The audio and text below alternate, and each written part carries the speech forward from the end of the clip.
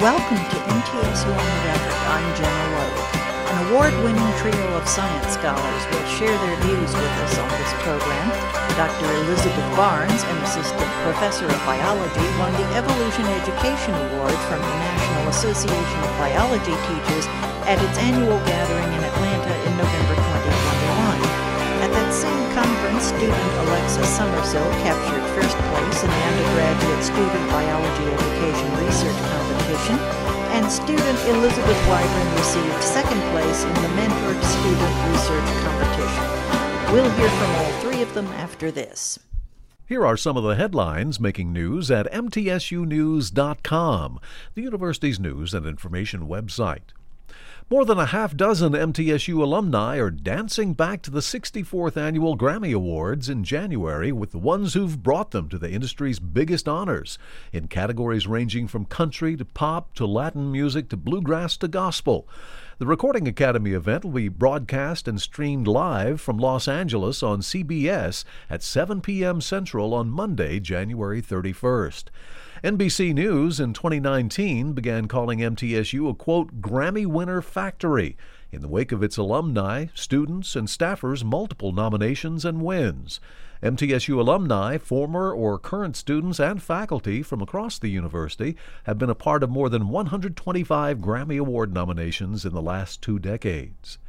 And fermentation science grad student Kathy Rubin left quite an impression with state agriculture officials, including MTSU alum and Commissioner Charles Hatcher, Deputy Commissioner Tom Womack, and others, during a 3-month internship. An internship proposal Rubin helped design for the Tennessee Department of Agriculture Consumer and Industry Services Division will be submitted to the Tennessee Department of Human Resources for future opportunities. A native of the Philippines, Rubin, a self-proclaimed foodie, volunteered for the internship and said she was able to use and see how the knowledge she learned from the classroom was applied in daily life. For MTSU News at any time, go to mtsunews.com. Our discussion begins with Dr. Elizabeth Barnes and her award for evolution education. Elizabeth, what does this award mean to you personally and professionally? It means a lot, actually, to me to win this award and to be recognized by the community for my work, because I've been doing this work for about 10 years now. And in fact, my very first research study that I ever conducted as a junior undergraduate student was on evolution education. And when I accepted the award, I saw a lot of the researchers there watching me and recognizing me, who I read their work when I was an undergraduate researcher starting this field. So to be able to kind of look back at the beginning and where I started reading these researchers' papers, and then 10 years later being recognized for the work that I've done by those researchers was a really humbling and awesome experience for me. Yeah. What about evolution education appealed to you in the first place from the get-go? Yeah, so I started out at community college on the pre-med track, right? So I thought I wanted to be a doctor, but when I took my biology classes, I really quickly realized that I had a love for evolutionary biology. And I thought that evolution was just this amazing, beautiful idea that all of life on Earth was related and came from a single common ancestor, that we were all connected to each other in such a profound way. That was really fascinating to me. But then what was also fascinating to me was my social psychology classes. And I started to realize that this idea that people didn't accept evolution, right? So I found out that like half of the United States didn't accept evolution, that this was actually a social psychological phenomenon. And putting those two ideas together, studying evolution acceptance and rejection from a social psychological perspective is what I got really passionate about and what really fueled me to look into these issues further. What is the Social Perceptions of Science Lab, and what is your role in it? So the Social Perceptions of Science Lab is a group of biology education researchers who are studying how people see controversial science topics. So these are science topics that are really important to what we're teaching in biology, but are also really controversial in society. So for example, evolution is the foundation of the entire discipline of biology. A lot of biologists say that nothing in biology makes sense unless you take into account evolution, right? And yet a large percentage of our students are coming into the class not believing that this is a real thing, even though it's such a foundational component of the science.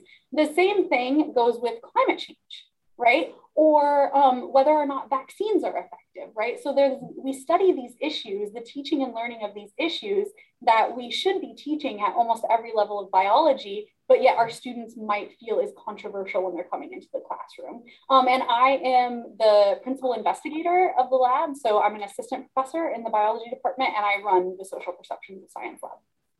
And about how many faculty do you have participating in it? Oh, it's just me. I just started as an assistant professor last year. So the Social Perceptions of Science Lab opened its door about 10 months ago. Or no, sorry, not 10, about 22 months ago, about a year, almost 2 years ago. No, I'm doing that math wrong. I'm sorry. I started in August of 2019. So the lab has only been around for a short period of time. And so far, I'm the only faculty member involved, but I also mentor, I have 6 undergraduate researchers in the lab right now, a PhD student and a master's student. So when I say a group of biology education researchers, that's the group that I'm talking about. Okay. Do you think that folks who teach scientific disciplines have to kind of do anything to revamp their teaching or do anything different to reach a public that seems to doubt the credibility of science on so many fronts, some of which you mentioned, vaccines, climate change, evolution? Yeah, absolutely. And I think that's part of the reason that I was recognized for this award is because the thread throughout our work on evolution education is that scientists can take a responsibility when they're teaching about evolution to try to teach it in a way that helps religious students be more comfortable with the idea of evolution. Because what we've seen throughout our studies is that religion is the biggest factor for whether somebody is going to consider evolution, right? And yet most of the instructors that are teaching students in the biology department, at least, don't have their own religious background themselves, right? And they're not really taking into account the fact that maybe half their students or 70% of their students might have a religious background that might be in conflict. And in society, this conflict between science and religion is highlighted so heavily, but what's not often highlighted is a lot of the areas in which these two places can come together and be compatible. So what scientists can do is, rather than highlighting only areas of conflict, bringing in examples of, for instance, religious scientist role models who accept evolution. Dr. Francis Collins, the director of the National Institutes of Health, headed the Human Genome Project. He founded a whole organization for evolution education advancement. And he also identifies as an evangelical Christian, right? Which might break some of the stereotypes that some people think about, that a scientist who accepts evolution has to be an atheist, right? So those are just some examples of ways that a scientist can help a religious individual see compatibility between their religion and evolution. Another thing that they can do that I think can be really impactful is to make clear that science as a discipline is agnostic rather than atheistic, right? So whether you don't have a religious worldview, whether you do have a religious worldview, both of those things can be in line with science, right? Science doesn't test whether or not there's such thing as a God or supernatural, right? So those are just a couple ways that I think scientists can bring in a more balanced view of the relationship between science and religion, rather than just the conflict view that we see a lot. We'll take a break here. We'll be back. This is MTSU on the Record. The Intercultural and Diversity Affairs Center helps to promote awareness and understanding of the wide variety of cultures represented at MTSU. The center provides information, referrals, and resources. Additionally, IDAC tries to make students from different cultures feel welcome and comfortable on campus so they can have every opportunity to fulfill their academic, social, and personal potential. For all the latest MTSU news and information, go to mtsunews.com. MTSU's Jewish and Holocaust Studies minor offers undergraduate students a chance to study the culture and religion of the Jewish people and the Holocaust in an interdisciplinary program. Studies include history and culture, theology and philosophy, and the arts and social sciences. Courses tackle vital topics central to local and global awareness, including multiculturalism and the meanings of diversity, religious tolerance, and genocide. For the latest MTSU news and information, go to mtsunews.com. The Tennessee Employment Relations Research Association, or TARA, gives labor relations specialists and academics a chance to share their views and their data. TARA wants academics and others interested in human resources and industrial relations to work together at meetings and conferences to strengthen the workplace. Many MTSU faculty belong to TARA, which has members in 20 states and 7 nations. For all the latest MTSU news and information, go to mtsunews.com. The MTSU Department of Art has the newest facility for visual arts in the state with approximately 50,000 square feet of space, including high-tech computers and computer-driven equipment for multimedia, graphic design, printmaking, sculpture, painting, and ceramics. We feature a visiting artist lecture program and an exhibition program that exposes students to work by national and international artists. To find out more, visit mtsunews.com. The mission of the June Anderson Center for Women and Non-Traditional Students is to provide education, advocacy, direct services, outreach, and programming for the MTSU campus and surrounding community on gender-related issues. The center also assists older students who are trying to balance work, college, and family. It also sponsors a monthly legal clinic, career brown bag series, book club, and a newsletter twice a year. For all of the latest MTSU news and information, go to mtsunews.com. Tennessee's farm families contribute to our state's economy, nutrition, and culture. The Tennessee Century Farms program at MTSU's Center for Historic Preservation acknowledges farms that have been in the same family at least 100 years. To date, the program has certified more than 1,500 farms. There's no cost to nominate a farm or be part of the program. For all the latest MTSU news and information, go to mtsunews.com. Students Alexa Summersill, a psychology major, and Elizabeth Wybron, a biochemistry major, also known as Lane, talk about the research posters for which they won their awards. Alexa, what was your poster about? So mine was comparing the use of religious cultural competence in evolution education, both online and in person, because we moved to online instruction obviously during the COVID-19 pandemic. So it allowed us a unique opportunity to compare cultural competence in person and see if it was just as effective online. What was your category? How was it different from Lane's category? So mine was undergraduate biology, education, research, and then Lane, what was yours? Yours was different. Yeah, mine was mentored undergraduate research. And I think the difference was that the category that Alexa was in, everyone in that category solely focused on education. Mine was just a little different, not quite, I wasn't implementing any sort of teaching methods or giving any sort of intervention. So. And Alexa, what did you discover in doing the research on your particular topic? What did you find out that that surprised you or that you weren't aware of? Like about the research process in general or about the poster itself? About either one, actually. So what surprised me about it is that students were actually more comfortable talking about evolution and controversial topics in person, because I would have thought it would have been online. But the surprising thing about research in general for me is how much I knew I would enjoy it, but I enjoy it a lot more. And I'm one of those people, like, I've always hated math and statistics and all that, but like I actually enjoy it now. I'm understanding it more because we've done it in the lab. So that was surprising for me. We first found that the use of cultural competence in evolution education is effective in an online environment as it is in person, and that these results were similar to how students felt in person, and they gained in their acceptance and understanding of evolution, both online and in person. That's interesting, because I would think that maybe if the ones who were more comfortable in person maybe took the subject a little more seriously than folks who were on social media, because they wanted a more nuanced exploration of it than just exchanging insults back and forth between people who believed X and people who believed Y. which is a lot of what social media is sometimes. So Alexa, were we studying people on social media? So it was more so we had an instructor. We looked at her courses in the fall of 2018, which was in person, and the fall of 2020, which was online.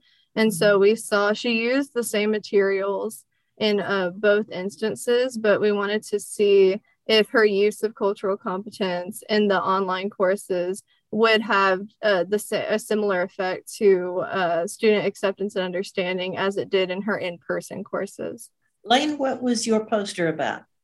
So we looked at the perceptions, and communication habits of undergraduate biology students about COVID-19 and COVID-19 vaccines.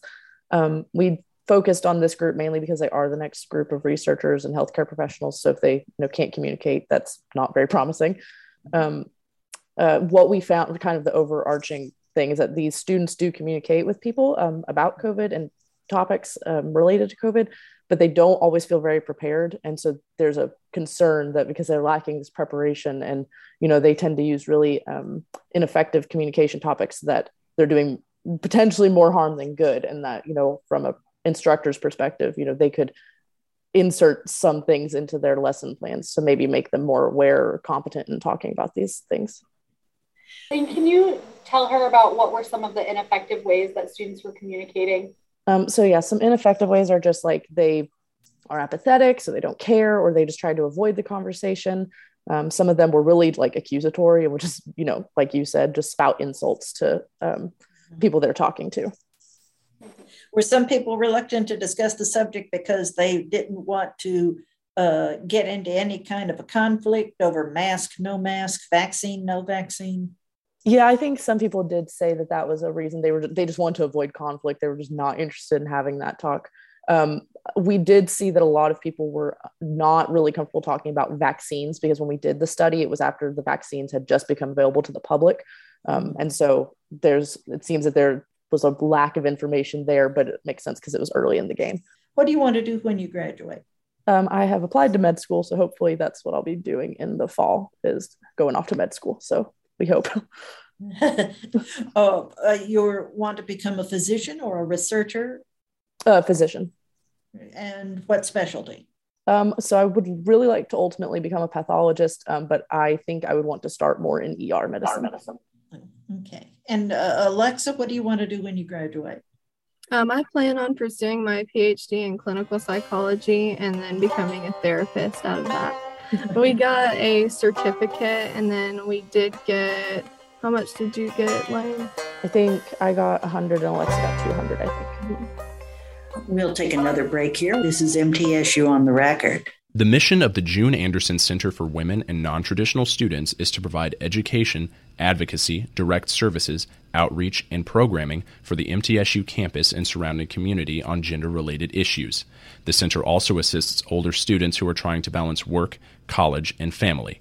It also sponsors a monthly legal clinic, career brown bag series, book club, and a newsletter twice a year.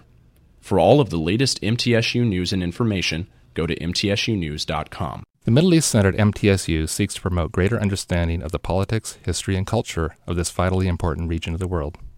Its mission includes the promotion of outreach programs and faculty research. The center sponsors lectures by Middle East experts and scholarly exchanges. We're especially pleased to offer a new interdisciplinary minor in Middle East Studies with courses in Arabic and Hebrew. This is Dr. Alan Hibbard, Center Director. For all the latest MTSU information, go to mtsunews.com. The American Democracy Project is a nonprofit initiative which strives for greater voter registration and civic participation among young people at MTSU and at campuses nationwide. Through encouragement from professors and peers, young adults are shown the value of being more active citizens in their community, their state, and their nation. ADP seeks to nurture programs that raise the campus community's level of engagement with society. For all the latest MTSU news and information, go to mtsunews.com. The Intercultural and Diversity Affairs Center helps to promote awareness and understanding of the wide variety of cultures represented at MTSU. The center provides information, referrals, and resources. Additionally, IDAC tries to make students from different cultures feel welcome and comfortable on campus so they can have every opportunity to fulfill their academic, social, and personal potential. For all the latest MTSU news and information, go to mtsunews.com. Women in Science and Engineering, or WISE, helps college women prepare for and become involved in science-related careers. WISE nurtures women's interest in these fascinating and critical fields and provides mentoring and networking opportunities.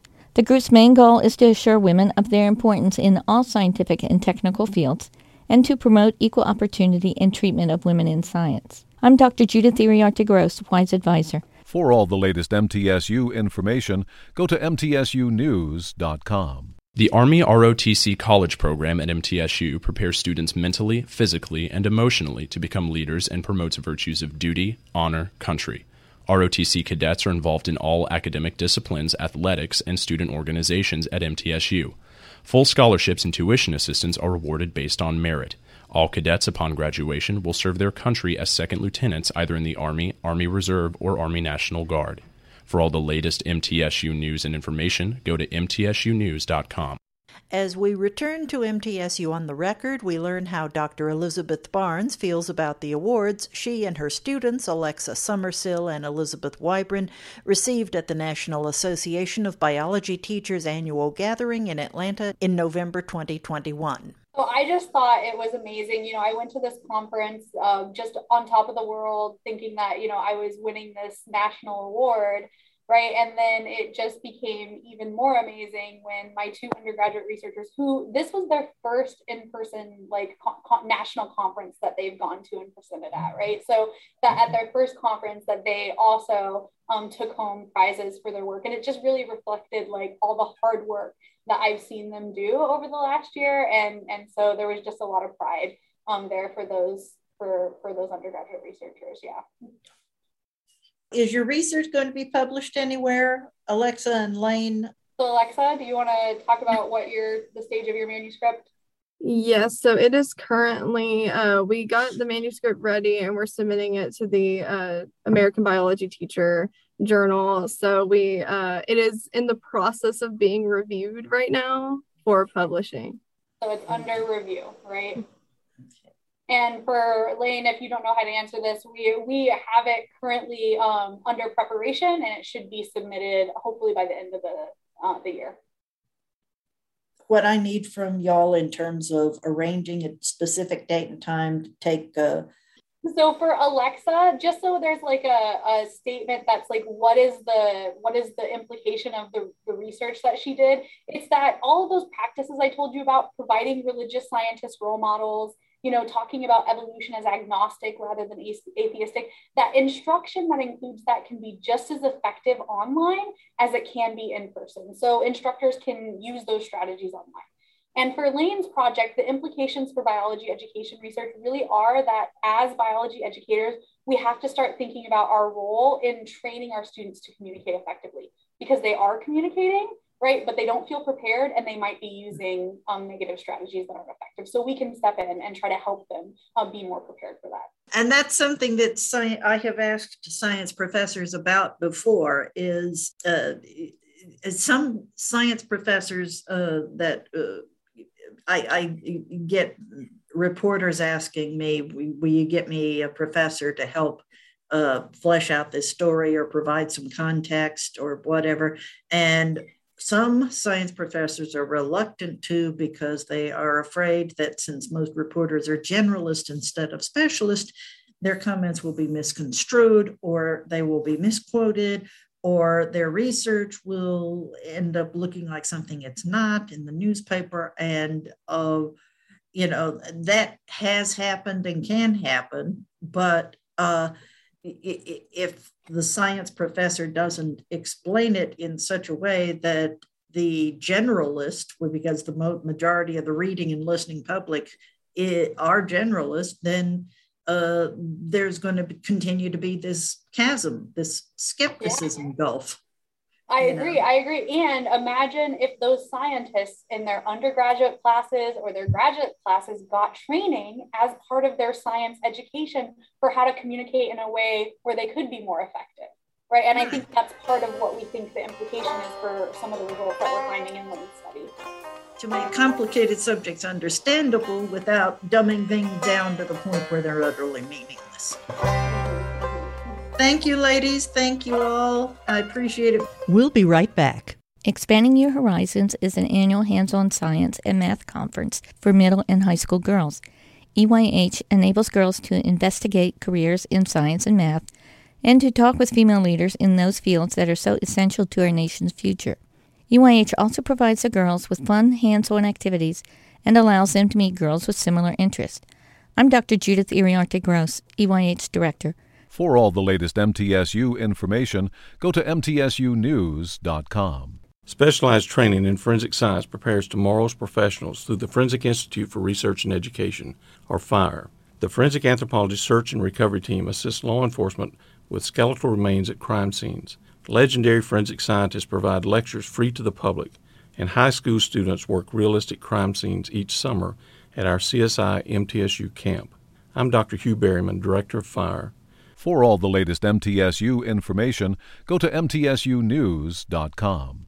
The Intercultural and Diversity Affairs Center helps to promote awareness and understanding of the wide variety of cultures represented at MTSU. The center provides information, referrals, and resources. Additionally, IDAC tries to make students from different cultures feel welcome and comfortable on campus so they can have every opportunity to fulfill their academic, social, and personal potential. For all the latest MTSU news and information, go to mtsunews.com. The Middle Tennessee Writing Project is a program that fosters the effective teaching of writing to students in kindergarten through high school. The project hosts annual summer institutes where teacher participants teach and learn from each other effective techniques of teaching writing. In addition, the project sponsors summer writers' camps for youngsters. MTSU is one of 185 sites of the National Writing Project and one of only 2 in Tennessee. For all the latest MTSU news and information, go to mtsunews.com. The mission of the June Anderson Center for Women and Non-Traditional Students is to provide education, advocacy, direct services, outreach, and programming for the MTSU campus and surrounding community on gender-related issues. The center also assists older students who are trying to balance work, college, and family. It also sponsors a monthly legal clinic, career brown bag series, book club, and a newsletter twice a year. For all of the latest MTSU news and information, go to mtsunews.com. Jimmy Hart has the middle moment. MTSU faculty and staff again showed their true blue generosity through the annual Employee Charitable Giving Campaign. The 2021-22 campaign drew a record $140,791 in pledges, beating the $140,000 goal and attracting the highest number of participants ever at 864. And for the 9th straight year, the Jones College of Business won the Provost Cup, a friendly competition that honors the college with the highest percentage of participants. Here's Jones College Dean David Urban in accepting the cup from Provost Mark Burns. You know, what it's really all about is what we do for the broader community, and this is a university-wide effort. I mean, I think we're all ecstatic about the fact that MTSU this year hit another record in total giving, past the $140,000 mark. I mean, it's just an amazing testament to what this university does for the broader community, and I think it's fantastic. It's great to be part of that family. That's MTSU on the Record. I'm Jenna Logue. Thanks for listening. MTSU on the Record, a news and information program about Middle Tennessee State University, is produced by the university's Marketing and Communications Office, which is solely responsible for its content. Read more about MTSU at our website, mtsunews.com. Podcasts of this program are available at mtsunews.com and on iTunes.